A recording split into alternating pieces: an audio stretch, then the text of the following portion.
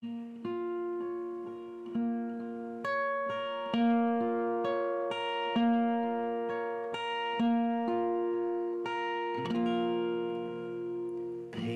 burn when they're not torn, but I'll always open doors for you, my love, my lonely love, the only lover that you change.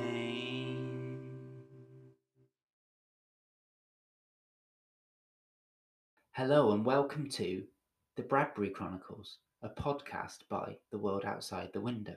This podcast is a celebration of the life and work of Ray Bradbury. Each episode is going to take a look at one of his short stories and then explore its themes.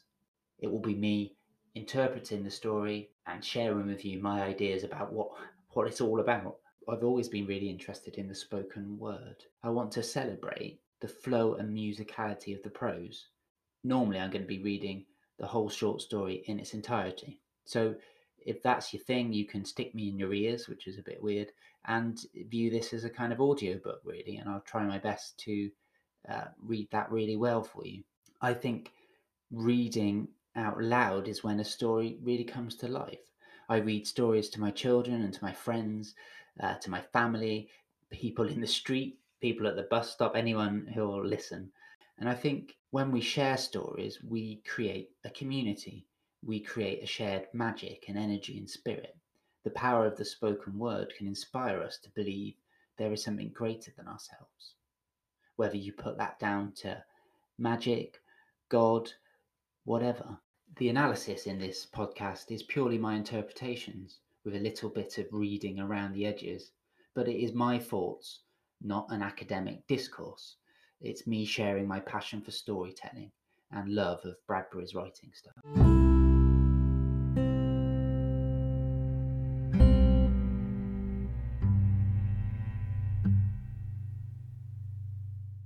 $2 million. Well, paraphrase it, Ralph. Change it to don't see so much, Chris.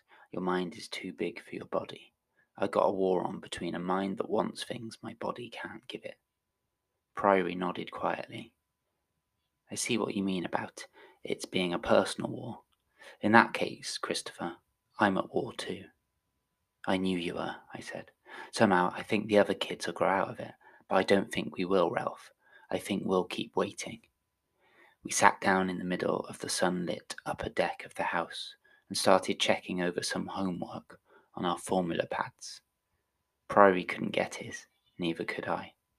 Priory put into words the very thing I didn't dare say out loud. Chris, the astronaut board selects. You can't apply for it. You wait. I know. You wait from the time you're old enough to turn cold in the stomach when you see a moon rocket, until all the years go by, and every month that passes you hope that one morning a blue astronaut helicopter will come down out of the sky, land on your lawn, and that a neat-looking engineer will ease out, walking up the rampway briskly, and touch the bell.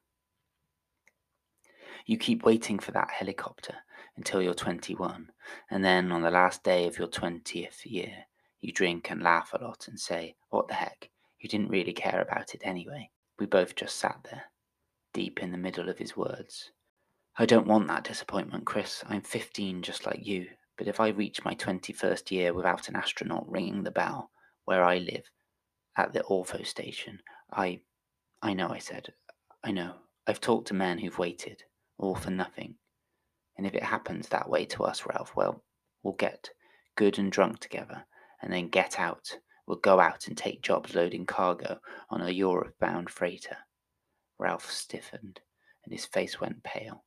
Loading cargo? There was a soft, quick step on the ramp, and my mother was there. I smiled. Hi, lady. Hello. Hello, Ralph. Hello, Jean. She didn't look much older than 25, in spite of having birthed and raised me and worked at the government statistics house. She was light and graceful and smiled a lot, and I could see how father must have loved her very much when he was alive.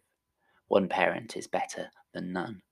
Poor Priory now, raised in one of those orthopedical stations. Jean walked over and put her hand on Ralph's face. You look ill, she said. What's wrong? Ralph managed a fairly good smile. Nothing. At all. Jean didn't need prompting. She said, "You can stay here tonight, Priory. We want you, don't we, Chris?" "Heck yes." "I should get back to the station," said Ralph. "Rather feebly," I observed. "But since you asked and Chris here needs help on his semantics for tomorrow, I'll stick and help him." "Very generous," I observed. "First, though, I have a few errands. I'll take the rail and be back in an hour, people." When Ralph was gone, my mother looked at me intently, then brushed my hair back with a nice little move of her fingers. "Something's happening, Chris." My heart stopped talking because it didn't want to talk any more for a while. It waited. I opened my mouth, but Jean went on. "Something's up somewhere. I had two calls at work today. One from your teacher, one from I can't say, I don't want to say until things happen." My heart started talking again, slow and warm.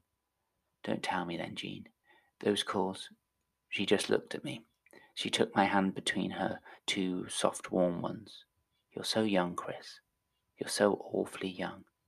I didn't speak. Her eyes brightened. "You never knew your father. I wish you had." "You know what he was, Chris?" I said. "Yeah, he worked in a chemistry lab, deep underground most of the time." And my mother added strangely, "He worked deep under the ground, Chris, and never saw the stars." My heart yelled in my chest, yelled loud and hard. "Oh, Mother, Mother!" It was the first time in years I had called her Mother. When I woke the next morning, there was a lot of sunlight in the room, but the cushion where Priory slept when he stayed over was vacant. I listened. I didn't hear him splashing in the shower cube, and the dryer wasn't humming. He was gone. I found his note pinned on the sliding door. "See you at Formula at noon. Your mother wanted me to do some work for her. She got a call this morning and said she needed me to help. So long, Priory." Priory, out running errands for Jean. Strange. A call in the early morning to Jean. I went back and sat down on the cushion. While I was sitting there, a bunch of the kids yelled down on the lawn court, "Hey, Chris, you're late." I stuck my head out of the window. "Be right down." "No, Chris." My mother's voice. It was quiet, and it had something funny in it. I turned around. She was standing in the doorway behind me, her face pale, drawn, full of some small pain. "No, Chris," she said again, softly. "Tell them to go on to Formula without you today." The kids were still making noise downstairs, I guess, but I didn't hear them. I just felt myself and my mother, slim and pale and restrained in my room. Far off, the weather control vibrators started to hum and throb. I turned slowly and looked down at the kids. The three of them were looking up, lips parted casually, half smiling, semantic tabs in their knotty fingers. "Hey," one of them said. Sydney it was. "Sorry, Sid. Sorry, gang. Go on without me. I can't go to Formula today. See you later, huh?" "Oh, Chris. Sick?" "No, just go on without me, gang. I'll see you." I felt numb. I turned away from their upturned, questioning faces and glanced at the door. Mother wasn't there. She had gone downstairs, quietly. I heard the kids moving off, not quite as boisterously, toward the monorail station. Instead of using the back elevator, I walked slowly downstairs. "Jean," I said, "where's Ralph?" Jean pretended to be interested in combing her long, light hair with a vibro-toothed comb. "I sent him off. I didn't want him here this morning." "Why am I staying home from Formula, Jean?" "Chris, please don't ask." Before I could say anything else, there was a sound in the air. It cut through the very soundproofed wall of the house and hummed in my marrow, quick and high as an arrow of glittering music. I swallowed. All the fear and uncertainty and doubt went away instantly. When I heard that note, I thought of Ralph Priory. Oh, Ralph, if you could be here now. I couldn't believe the truth of it. Hearing that note and hearing it with my whole body and soul, as well as with my ears. It came closer, that sound. I was afraid it would go away, but it didn't go away. It lowered its pitch and came down outside the house in great whirling petals of light and shadow, and I knew it was a helicopter, the color of the sky. It stopped humming, and in the silence my mother tensed forward, dropped The vibro came and took in her breath. In that silence, too, I heard booted footsteps walking up the ramp below, footsteps that I had waited for a long time, footsteps I was afraid would never come. Somebody touched the bell, and I knew who it was, and all I could do, and all I could think, was of Ralph. Why in the heck did you have to go away now, when all this is happening? Blast it, Ralph! Why did you go? The man looked as if he had been born in his uniform. It fitted like a second layer of salt-coloured skin, touched here and there with a line, a dot of blue, as simple and perfect a uniform as could be made, but with all the muscled power of the universe behind it. His name was Trent. He spoke firmly with a natural, round perfection, directly to the subject. I stood there, and my mother was on the far side of the room, looking like a bewildered little girl. I stood listening. Out of all the talking, I remember some of the snatches. Highest grades, high IQ, perception A1, curiosity, AAA, enthusiasm necessary to the long 8-year educational grind. Yes, sir. Talks of your semantics and psychology teachers. Yes, sir. And don't forget, Mr. Christopher. Mr. Christopher. And don't forget, Mr. Christopher, nobody is to know you've been selected by the astronaut board. No one. Your mother and your teacher know, naturally, but no other person must know. Is that perfectly understood? Yes, sir. Trent smiled quietly, standing there with his big hands at his sides. Darn right, I murmured. I will, I promise I will. I caught my voice. Jean, how will we tell Ralph? What about him? You're going away, that's all, Chris. Tell him that. Very simply. Tell him no more. He'll understand. But Jean, she smiled softly. Yes, I'll be lonely, Chris. But I'll have my work, and I'll have Ralph. You mean? I'm taking him from the ortho station. He'll live here when you're gone. That's what you wanted me to say, isn't it, Chris? I nodded, all paralyzed and strange inside. That's exactly what I wanted you to say. He'll be a good son, Chris. Almost as good as you. He'll be fine. We told Ralph Priory how I was going away maybe to school in Europe for a year, and how Mother wanted him to come live as her son now until such time as I came back. We said it quick and fast, as if it burned our tongues, and when we finished, Ralph came and shook my hand and kissed my mother on the cheek, and he said, I'll be proud. I'll be very proud. It was funny, but Ralph didn't ask any more about why I was going, or where, or how long I would be away. All he would say was, we had a lot of fun, didn't we? And let it go at that, as if he didn't dare say any more. It was Friday night, after a concert at the amphitheatre in the centre of our public circle, and Priory and Jean and I came home, laughing, ready to go to bed. I hadn't packed anything. Priory noted this briefly and let it go. All of my personal supplies for the next 8 years would be supplied by someone else. No need for packing. My semantics teacher called on the audio, smiling and saying a very brief, pleasant goodbye. Then we went to bed, and I kept thinking in the hour before I lolled off about how this was the last night with Jean and Ralph. The very last night. Only a kid of 15, me. And then in the darkness, just before I went to sleep, Priory twisted softly on his cushion, turned his solemn face to me and whispered, Chris. A pause. Chris, you still awake? It was like a faint echo. Yes, I said. Thinking. A pause. Yes. He said, You're not waiting anymore, are you, Chris? I knew what he meant. I couldn't answer. I said, I'm awfully tired, Ralph. He twisted back and settled down and said, That's what I thought. You're not waiting anymore. Gosh, but that's good, Chris. That's good.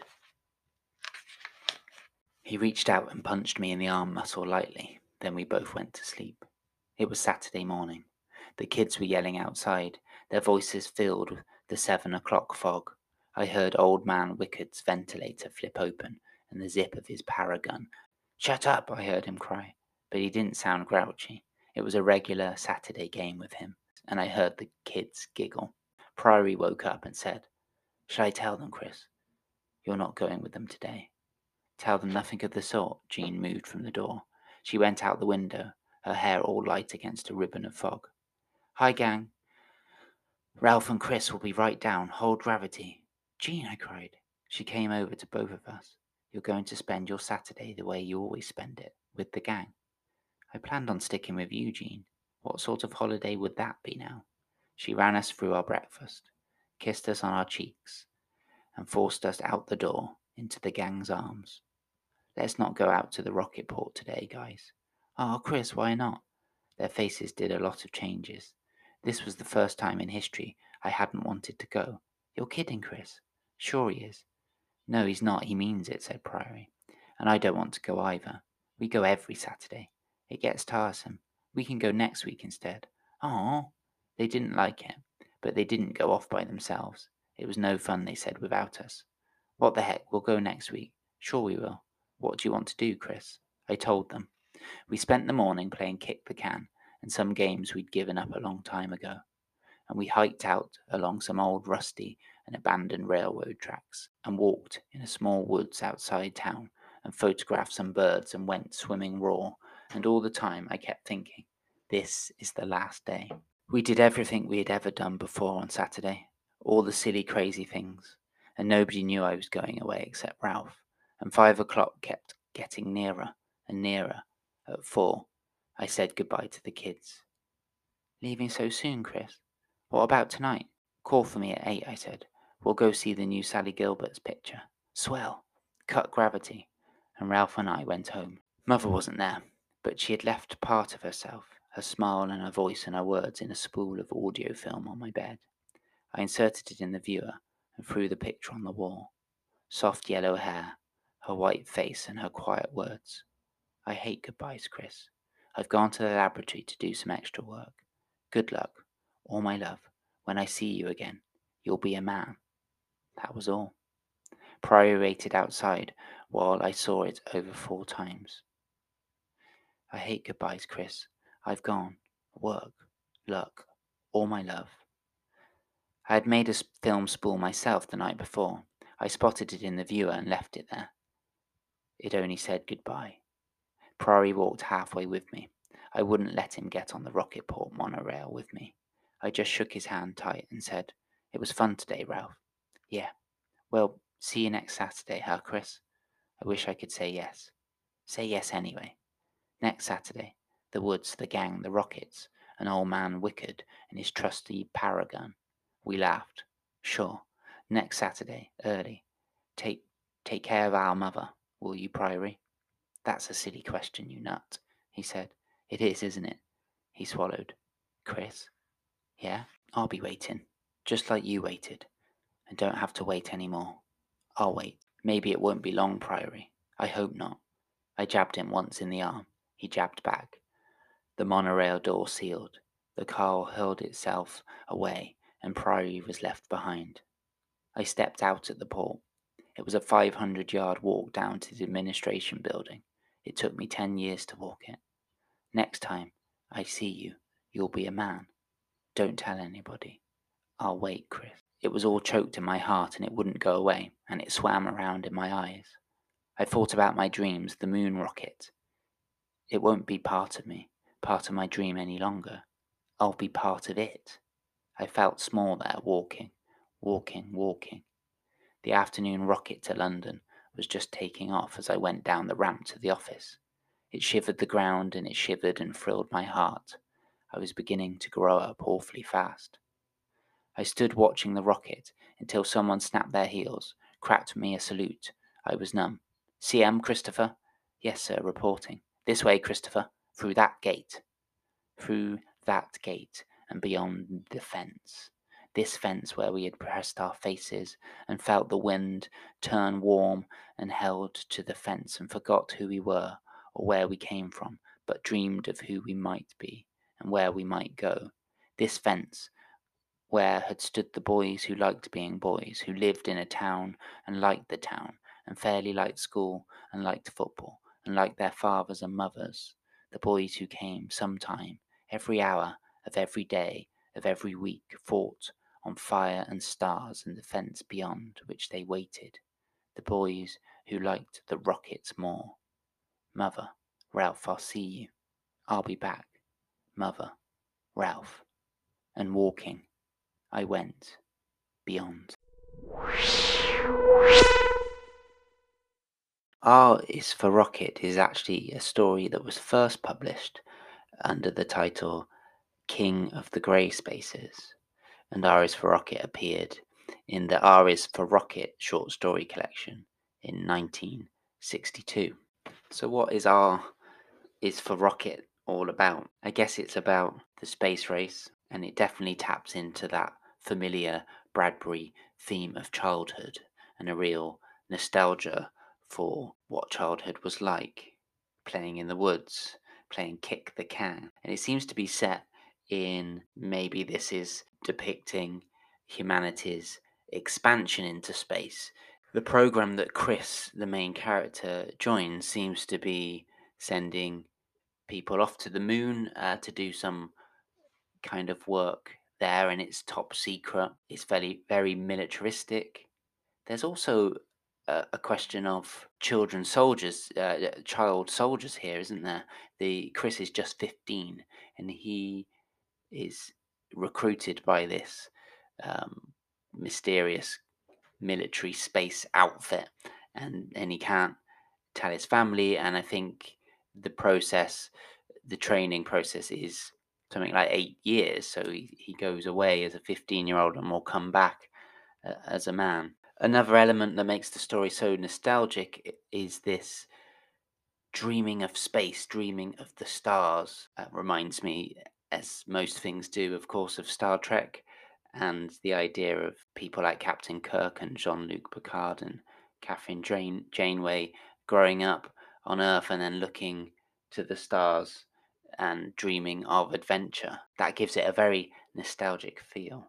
And as a sort of continuation of my discussion with Glenn McDorman on the last episode, it feels like Bradbury doesn't really sugarcoat childhood. These are independent children, seemingly, that have, are going through life and experiencing life in all its harshness, and they're being exposed to this potential of being sent off into space. And the mum feels like a strangely passive character. She is going to adopt Ralph as her adopted son, although Ralph also dreams of going to space. So there's a very heartbreaking element of this parental figure having to send their child off to war. It feels like that, really echoing the experiences of mothers and fathers through, the First and Second World War, which would have been very recent to when the story was published. And then finally, obviously, this story is dealing with the fascination of space.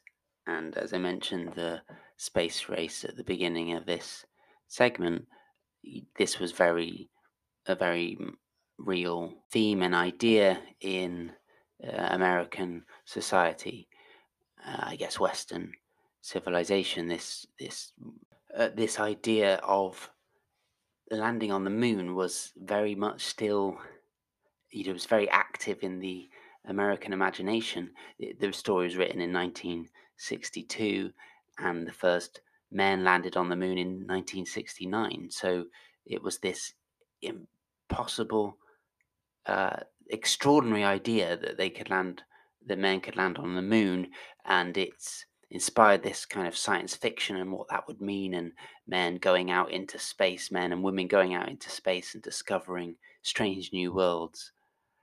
And but it was a tangible dream, and within a few years, the astonishing, seemingly miraculous, had happened, and men set foot on the moon. So it's really interesting to view the story in the context of prior to the moon landings.